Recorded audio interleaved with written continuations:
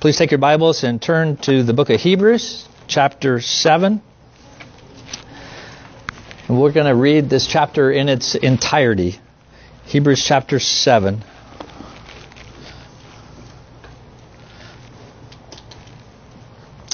This is, we're going to look at this entire chapter. I know it's a longer piece of scripture than we normally take, but the author is sort of giving an argument here to his readers, and I wanted us to be able to see that in its entirety rather than breaking it up into pieces. So give attention now to God's word.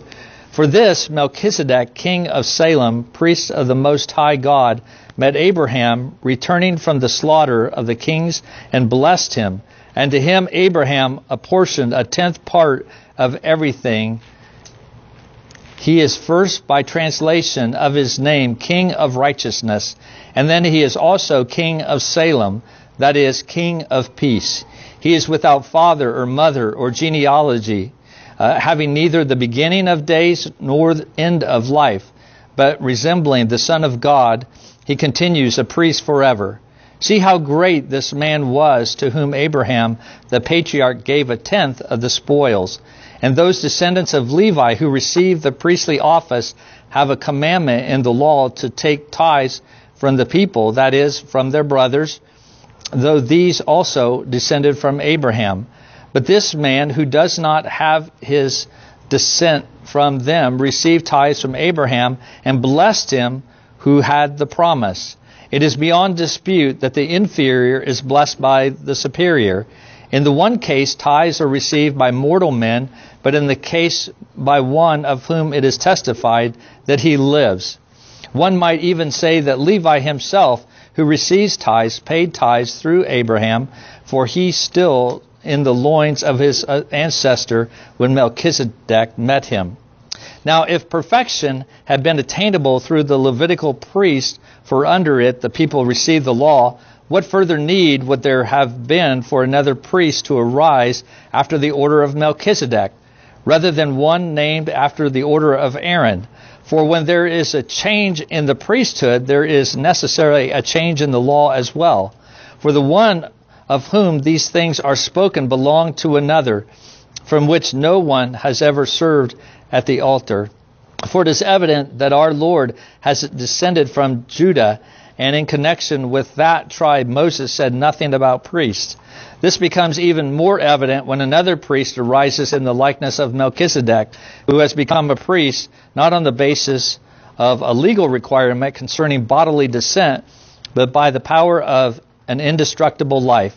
For it is witnessed of him, you are a priest forever after the order of Melchizedek. For on the one hand, a former commandment is set aside because of its weakness and uselessness, for the law made nothing perfect.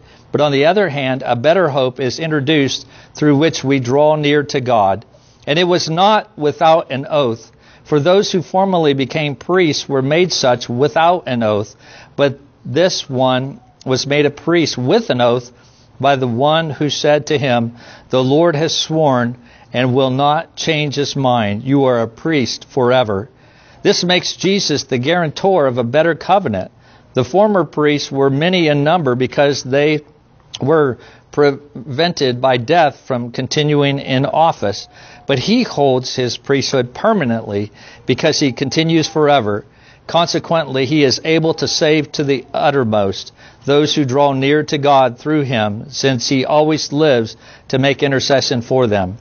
For it was indeed fitting that we should have such a high priest, holy, innocent, unstained, separated from sinners and exalted above the heavens.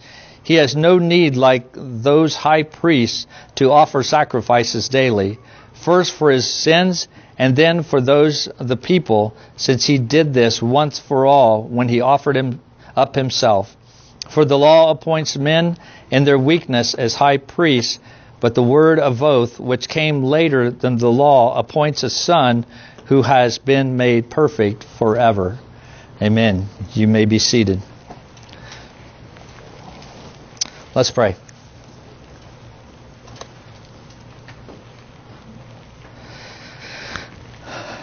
Our Heavenly Father, we thank you so much that we could come this morning and stand before your word. It's some passages are much more challenging than others to understand. And we just pray this morning that you would speak to us through your word, that your Holy Spirit would do a work in our hearts to believe and come to trust you more so, Jesus, as we ought for who you are.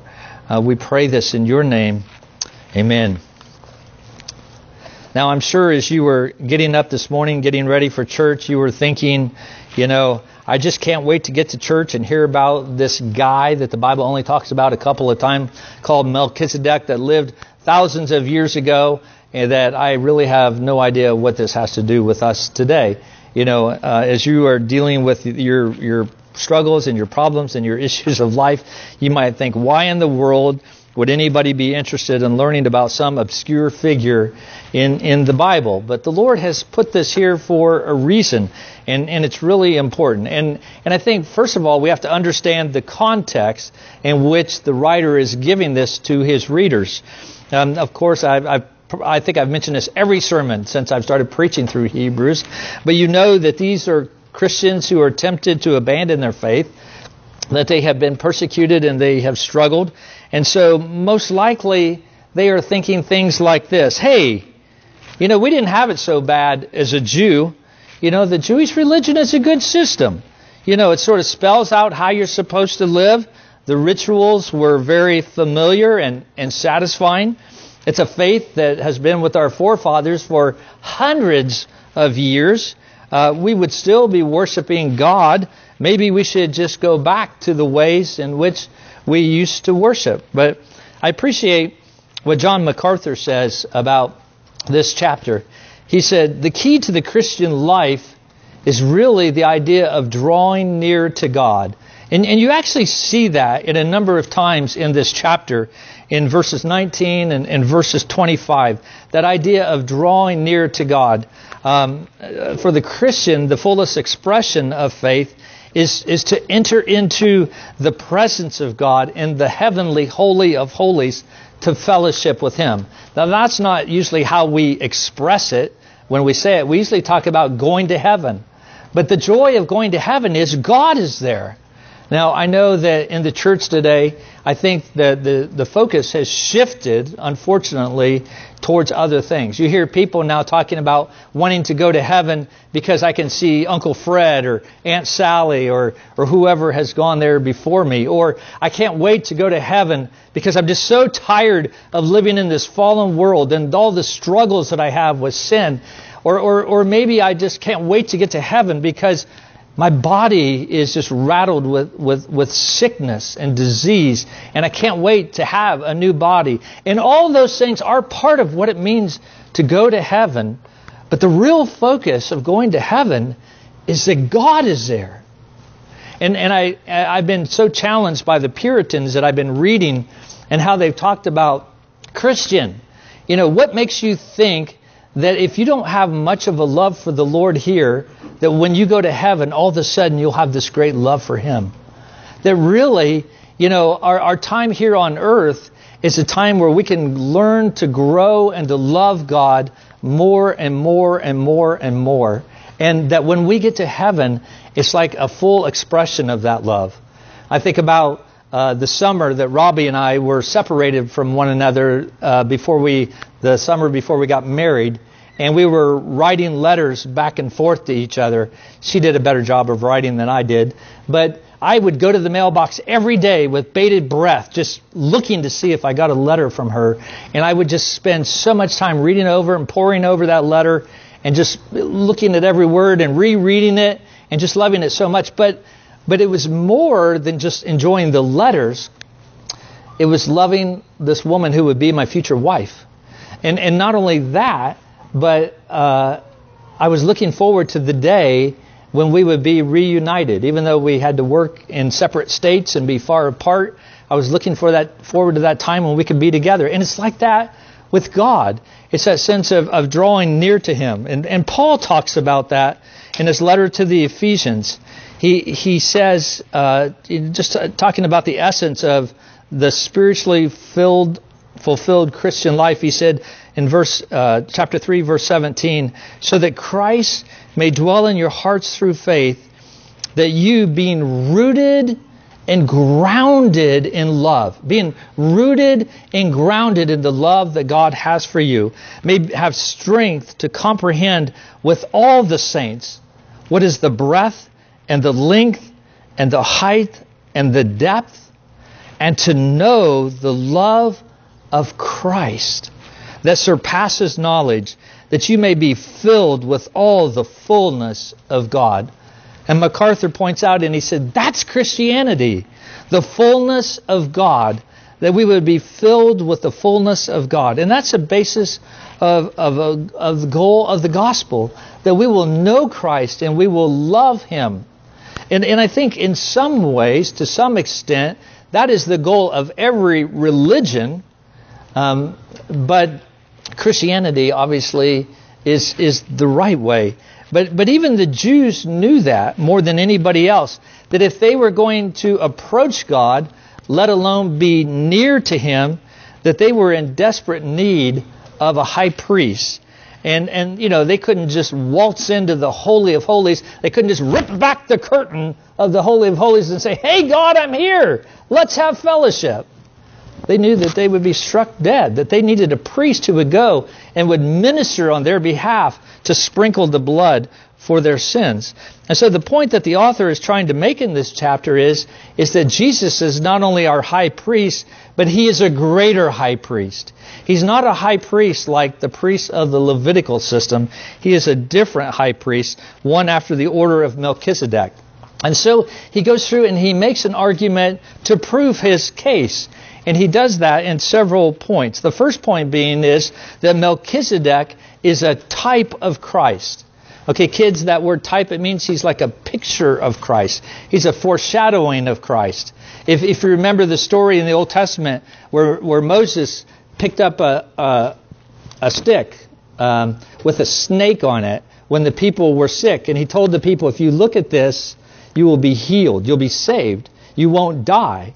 Well, that serpent on a stick was a type. It was a picture of what Christ would do many years later when He was raised up on the cross of Jesus. He was raised up on the cross as Jesus Christ, our Savior, to save us from our sins. And any who look to Jesus will not just be made physically well, but they will spiritually become new creatures in Christ. So that's what a type is. And he's saying here that Melchizedek is a type of Christ.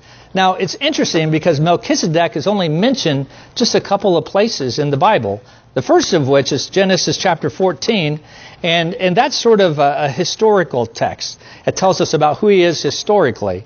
That He comes and He encounters Abraham. And it gives just a brief description in that chapter of what that interaction was like. But then it's mentioned one other time in sort of a prophetic sense in the Psalms as David is speaking about the coming Messiah. And he says that the Messiah is one who will come after the order of Melchizedek. And then the third place that we see Melchizedek talked about is in Hebrews, and specifically here in Hebrews chapter 7, which is a theological treatment of him. And so, but if you look back at Genesis 14, you see that Abraham had gone after 4 kings that had taken his nephew Lot. And so Abraham went after him to rescue him and the others who had been taken. And so he did. And Abraham had overwhelmed these kings. And he not only got all of his people back, but he also, of course, got the spoils of war.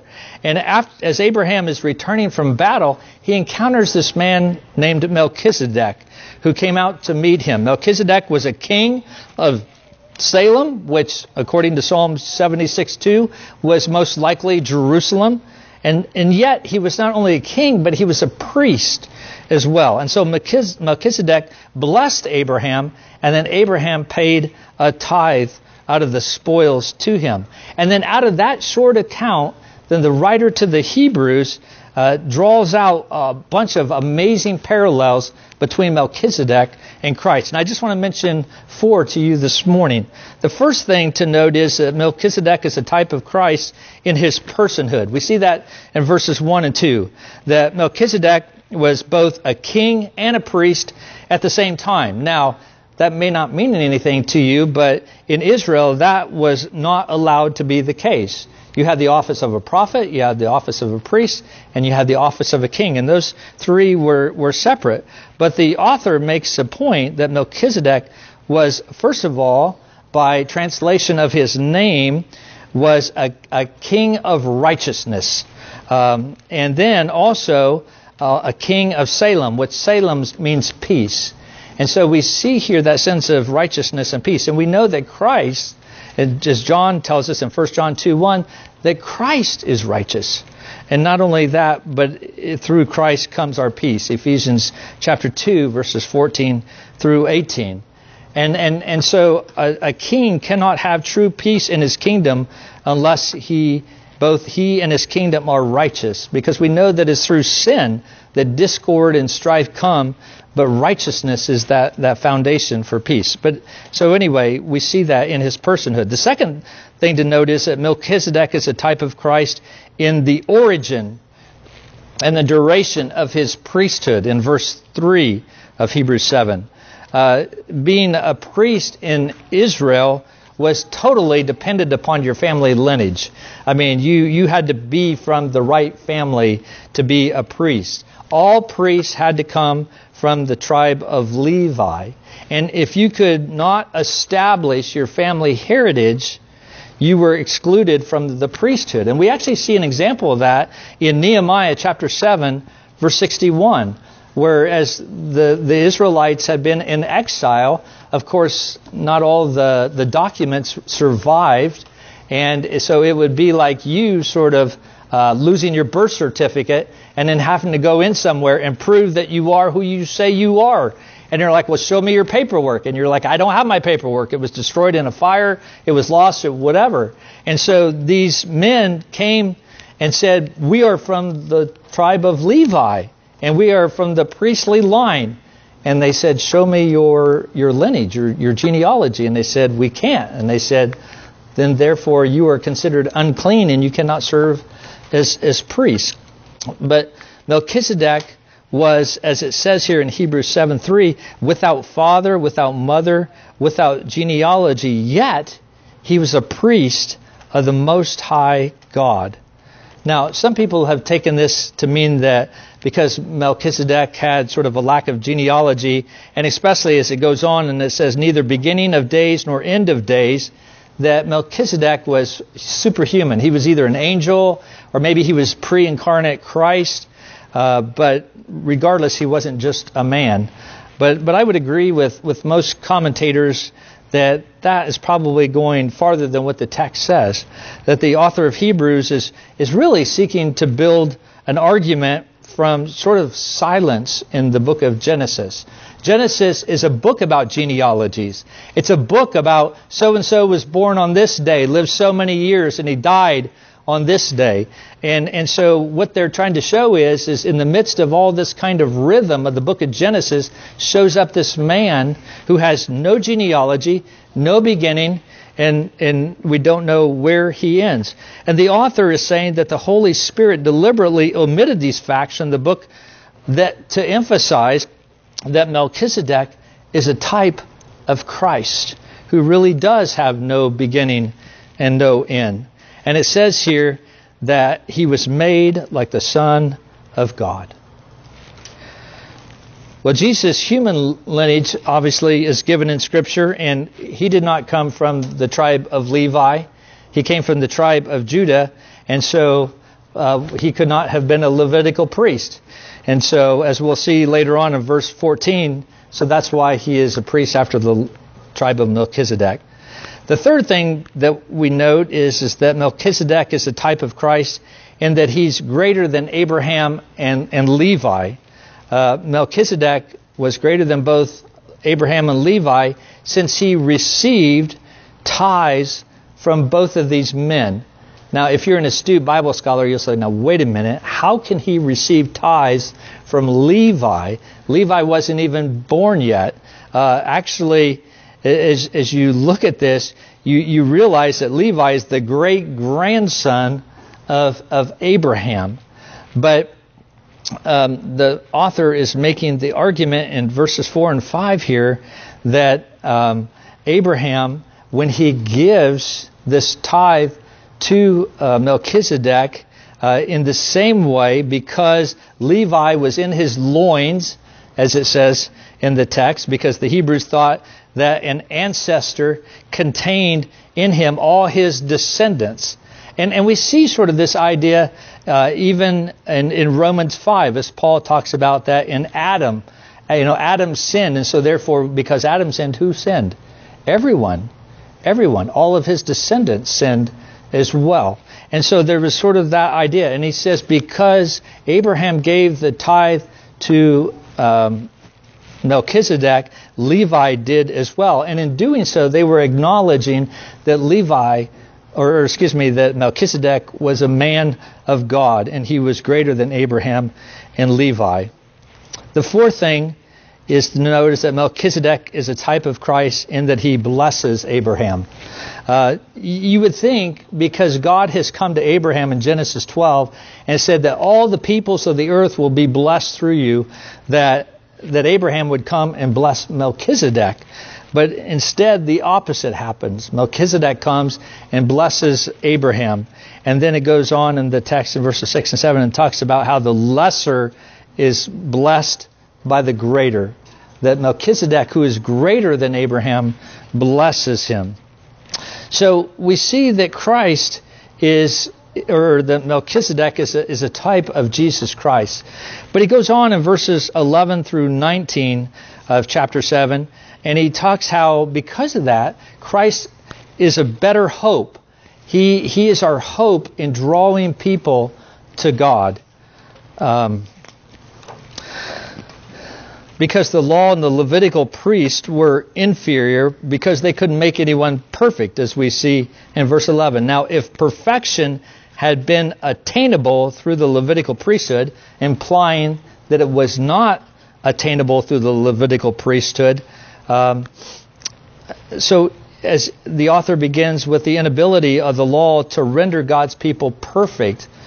Now, when he talks about being perfect, he doesn't mean that we're without flaw or defect, okay? That's not what he means. Rather, he's talking about the condition in which someone is acceptable to God. To put someone in a position in which he can come or stand before God. The Levitical priesthood could not make it such that we were acceptable before God. Even though the purpose of the priesthood was to reconcile men to God through sacrifices for their sins, the Levitical priesthood could not bring people near to God because their sins were not fully and finally cleansed. So they had no freedom from their sins. The priest, through the sacrifices, could only show a picture or typify what redemption looked like. And there wasn't a taking away of sins. And as we'll see in Hebrews later on, that's why the sacrifices had to be made over and over and over and over again. So therefore the priests were imperfect in their ability to give people full access to God. And it was in the midst of this Levitical priesthood that's imperfect that David says, even though the priesthood had been going on for, 500 years, David prophesied, and he said, when the Messiah comes, he will be a priest not after the order of the Levites or the Aaronic priest that you see, but actually he'll be a different kind of priest. He'll be a priest after the order of Melchizedek in Psalm 110, verse 4. And so we see in verses 11 and 12 of chapter 7 that it was necessary for the priesthood to change. Because if the Levitical priesthood could not help anyone become closer to God, something had to change. It says in verse 12, for when there is a change in the priesthood, there is necessary a change in the law as well. Now, change means to put one thing in place of another. That's what the idea of this word means. So Christianity doesn't merely come from Judaism, but it replaces it. And so even if these Jews were thinking, we'll just go back and worship as a Jew because we'll worship Yahweh, we'll worship the same God, that's not true. Because they were only worshiping God as they understood Him from the Old Testament. But from the New Testament, we see that God is 3 in 1. He is Father, Son, and Holy Spirit. So Christianity doesn't just sort of flow out of Judaism, it actually replaces it as something different. And because the Aaronic priesthood and the Mosaic law were so closely tied to one another, if you had a change in priesthood, then it meant that the law was also had to change as well. Now, as you hear that word law, you may think of 10 Commandments. That's what we just read, right, kids? The 10 Commandments. But there's so much more to the law. There's the civil law. Those are the laws that the Israelites adhered to, that God had given them. Things like, put a barrier around the roof of your house because they had flat roofs and people would go up on top of their houses and you didn't want anybody to fall off. So there were laws like that Israel was to obey. There's also the moral law, which is like the 10 Commandments. And then there is the ceremonial law as well, which is the sacrifices and stuff. And we see from Jesus' teaching in Matthew chapter 5, verse 7 on the Sermon on the Mount, that the moral law still applies today. He says, you talk about divorce and marriage. Let me tell you what the law really says about that. You talk about not killing someone. Well, let's talk about anger as well. And let me teach you what the law really says about that. And Jesus sort of ups our understanding and takes the blinders off to help us to see truly what the moral law meant. And Jesus said that still applies today. But then he goes on and he said that he came to fulfill the law. And in that regards, he was talking about the ceremonial law. So when he says that there's a new priest and therefore there has to be a new law, he's talking about all the ceremonial law, all the sacrifices. The whole Judaistic system was changed, replaced by new priests, new sacrifice, and a new covenant. And so the order of Melchizedek represents this new order of priesthood, as he talks about in verses 13 through 14. So Jesus didn't come from the tribe of Levi, but from Judah. And so Jesus, as a priest, had to be born from a different priesthood than that of the Aaronic priesthood, because Jesus, wasn't along those family lines. So he was a different priest, but Jesus was a superior priest. He was the perfection of the new priesthood. And look in verses 15 and 17. It said, "This became even more evident when another priest arises in the likeness of Melchizedek, who has become a priest not on the basis of a legal requirement concerning bodily descent, but by the power of an indestructible life." You see, the qualifications for being a Levitical priest were all external. It was the family lineage that you came from. It was whether you were free from a number of physical defects, as you see in Leviticus 21. Even the ceremony that they used to institute these priests involved clothing them with priestly garments, purifying them with water and with offerings, all external things. You can read that in Exodus 29. But with Jesus, he became a priest like Melchizedek based on something internal, namely the power of an indestructible life. The power of an indestructible life. Now, we talked earlier about the silence of Genesis in terms of talking about Melchizedek as neither having been beginning of days nor the end of days.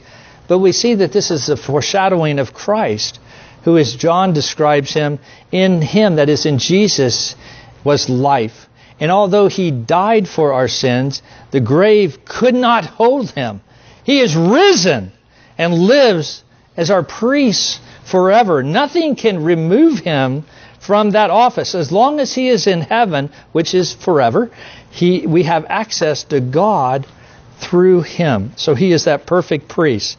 But because that perfect priest has come, then we see in verses 18 and 19 that the Levitical priesthood now must be set aside. Verse 18 says, "For on the one hand, a former commandment is set aside because of its weakness and uselessness. For the law made nothing perfect. But on the other hand, a better hope is introduced through which we draw near to God." In one sense, this is sort of the climax of the text. He's sort of saying Aaron, or the Aaronic priesthood, is replaced by Christ. God has set aside, He has done away with something that has been established for centuries, the whole sacrificial system. And we see sort of that exclamation mark in terms of God saying, yes, we're going to take that away, when the temple of Jerusalem was destroyed in AD 70 and the sacrificial system ceased to exist or to be practiced. Because the old system could reveal sin and it could cover sin in a certain way and to a temporary degree, but it could never remove sin. And so God Himself removes that. So we see here that Melchizedek is a type of Christ, that there is new hope because we have a greater high priest that's coming, and that greater high priest, we see in the third point, guarantees salvation. We see that salvation is guaranteed. Now, if you look back to Genesis chapter 6, what we just got done reading last week, we see that God had given an oath and a promise to His people that I will be your God and you will be my people. And He says, in essence, I will fulfill that promise in Jesus Christ. When Christ comes and He lives, and He dies and He accomplishes His work, my my promises are done. They're fixed in place. And then in verse 20, he sort of returns to that argument that he's been arguing for a better hope. And he says in verse 20 that better hope was not without an oath. For those who formerly became priests were made such without an oath, but this one was made a priest with an oath by the one who said to him, "The Lord has sworn and will not change His mind. You are a priest forever."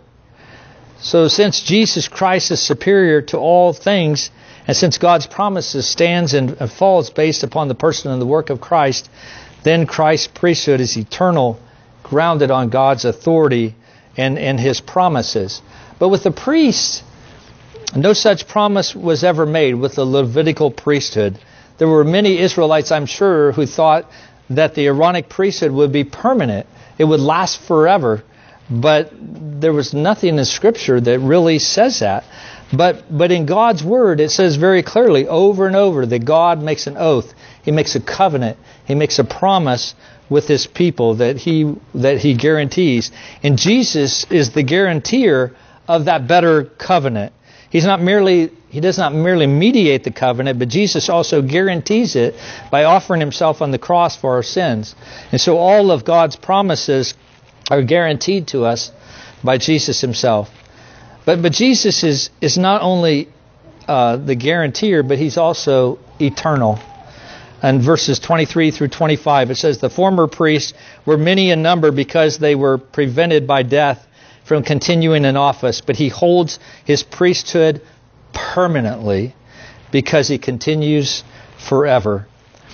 There's one thing that could have ended or disqualified a priest from the priesthood. I mean, other than the fact that they only could do it through a certain age. But there was something that definitely took away the permanent ministry of a priesthood, and that is death. That they would die one day. That they would not live forever. But Jesus, on the other hand, because He continues forever, He holds the priesthood permanently. Now, when it says here that He holds the priesthood permanently, it doesn't simply refer to something that will not change. Okay, when we talk about something that's permanent, we're talking about something that we think will not change. But change is very much a part of a fallen world and much a part of our existence. But with God, there's another level. Not only will it not change, but it cannot be changed. Do you see the difference there? Not only will it not change, but it cannot be changed. There's nothing that can change Jesus' priesthood. And that's sort of challenging sometimes for us to comprehend as we think about these things because of the way that we view things. And then he says, consequently, he is able to save to the utmost those who draw near to God through him, since he always lives to make intercession for them. What a wonderful verse. I love what John MacArthur said. He says, this is like John 3:16. It contains the whole essence of the gospel in one verse. And it would be worth it just to preach on this one verse. There's just so much that is there. But even within just this one verse, we see so much about the salvation that we have received in Jesus Christ. We see the basis of his salvation. It's his eternality. Jesus can save forever because he exists forever and he ministers forever. And the nature of his salvation, that he is bringing people to draw near to God because he has delivered them from their sin. And so we can have that relationship with God. We can grow in that relationship with God because of what Christ has done. But he has the power of salvation as well. It says that Jesus is able. The Old Testament priests were never able to save anyone, but Jesus is able to save us. And he talks about the objects of salvation, those who come to him to be saved, those who draw near to God, those who come to him, he will in no wise cast out, as the New Testament says. And then, of course, the security of salvation. Jesus' perpetual intercession, or his prayers for us. We can no more keep ourselves than we can save ourselves in the first place. But Jesus has the power to save us, but he also has the power to keep us. Constantly, eternally, perpetually, Jesus Christ intercedes for us before the Father. And I think this is a point where we need to stop as Christians and think about this.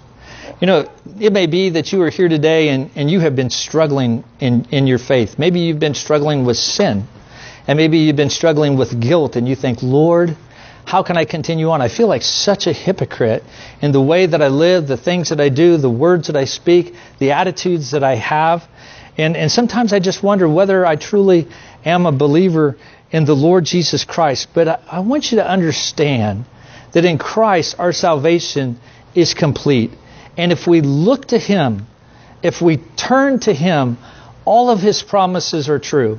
The things that you may feel, the things that you may be tempted to think, all those things are in one sense negated by his promises. You can stand firm on those promises and you can know that they are true. You know, it's almost like, whenever we sin, it's like Jesus turns to the Father and he said, put that on my account. I've already paid for it anyway. Just go ahead and put that on my account because it's already been paid for. And then finally, we see that Jesus is holy and sinless. In verse 26, it says, "For it was indeed fitting that we should have such a high priest, holy, innocent, unstained, separated from sinners, and exalted above the heavens.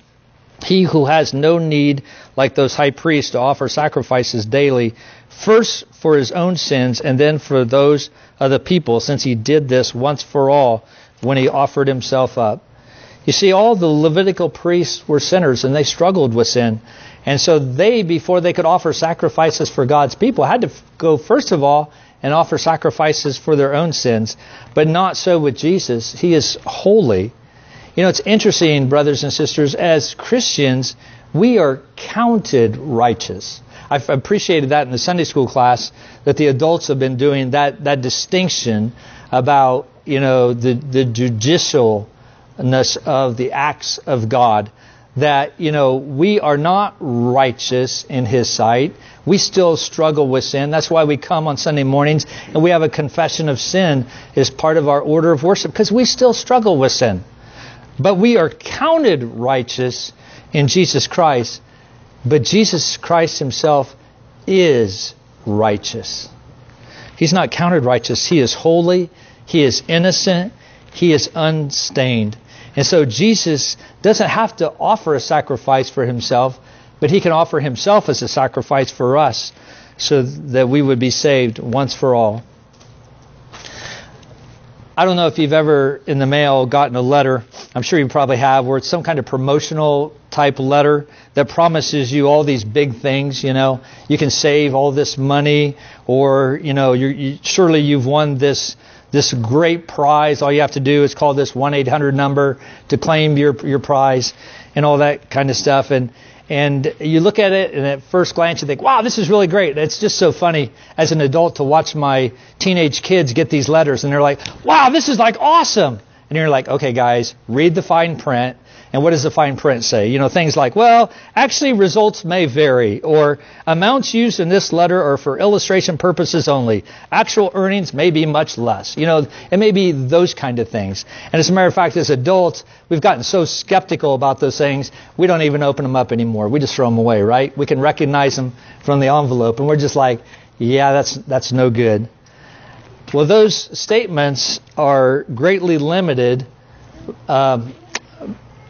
The promises that are made in those letters are limited by the fine print. But God promises that because Jesus is our greater, superior high priest, the salvation is guaranteed for all those who draw near to God through Him. The beautiful thing about God is there's no fine print. There's nothing that says, sinner, you got to clean up your life first. You got to start going to church. You got to start being nicer to people. You got to start doing all these things. And if you do all these things, then I'll accept you. It doesn't say, the offer does not apply to really, really, really, really bad sinners, or to people who have done really, really, really awful things. Jesus promises that the one who comes to me, I will certainly not cast out. And that's a promise that He brings to us today. That if we will trust Him, that He guarantees salvation for all eternity if you will come to Him. Let's bow our heads this morning.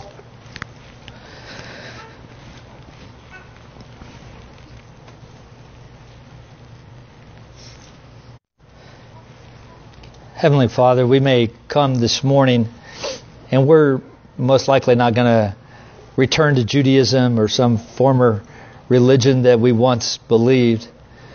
But God, we are tempted every day to really question the sufficiency of Jesus Christ as our high priest.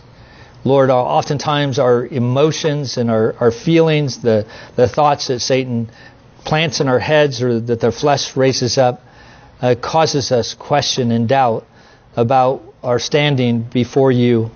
And we really question whether someone as bad as ourselves could truly be drawn near to God.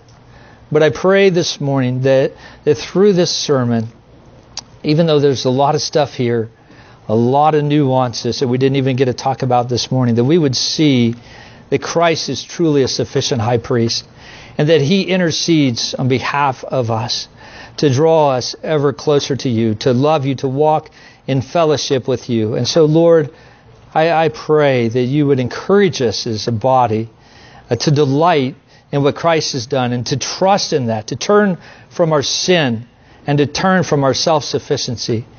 And Lord, to rest in you, to rejoice. May the truth of Christ as our high priest fuel our worship, O God. And may we with great anticipation, just like my anticipation of the letters and getting to see my wife, my future wife soon, may we have even greater anticipation as we look forward to seeing our Savior one day and to rejoice in Him. We thank you, and it's in your name that we pray these things. Amen.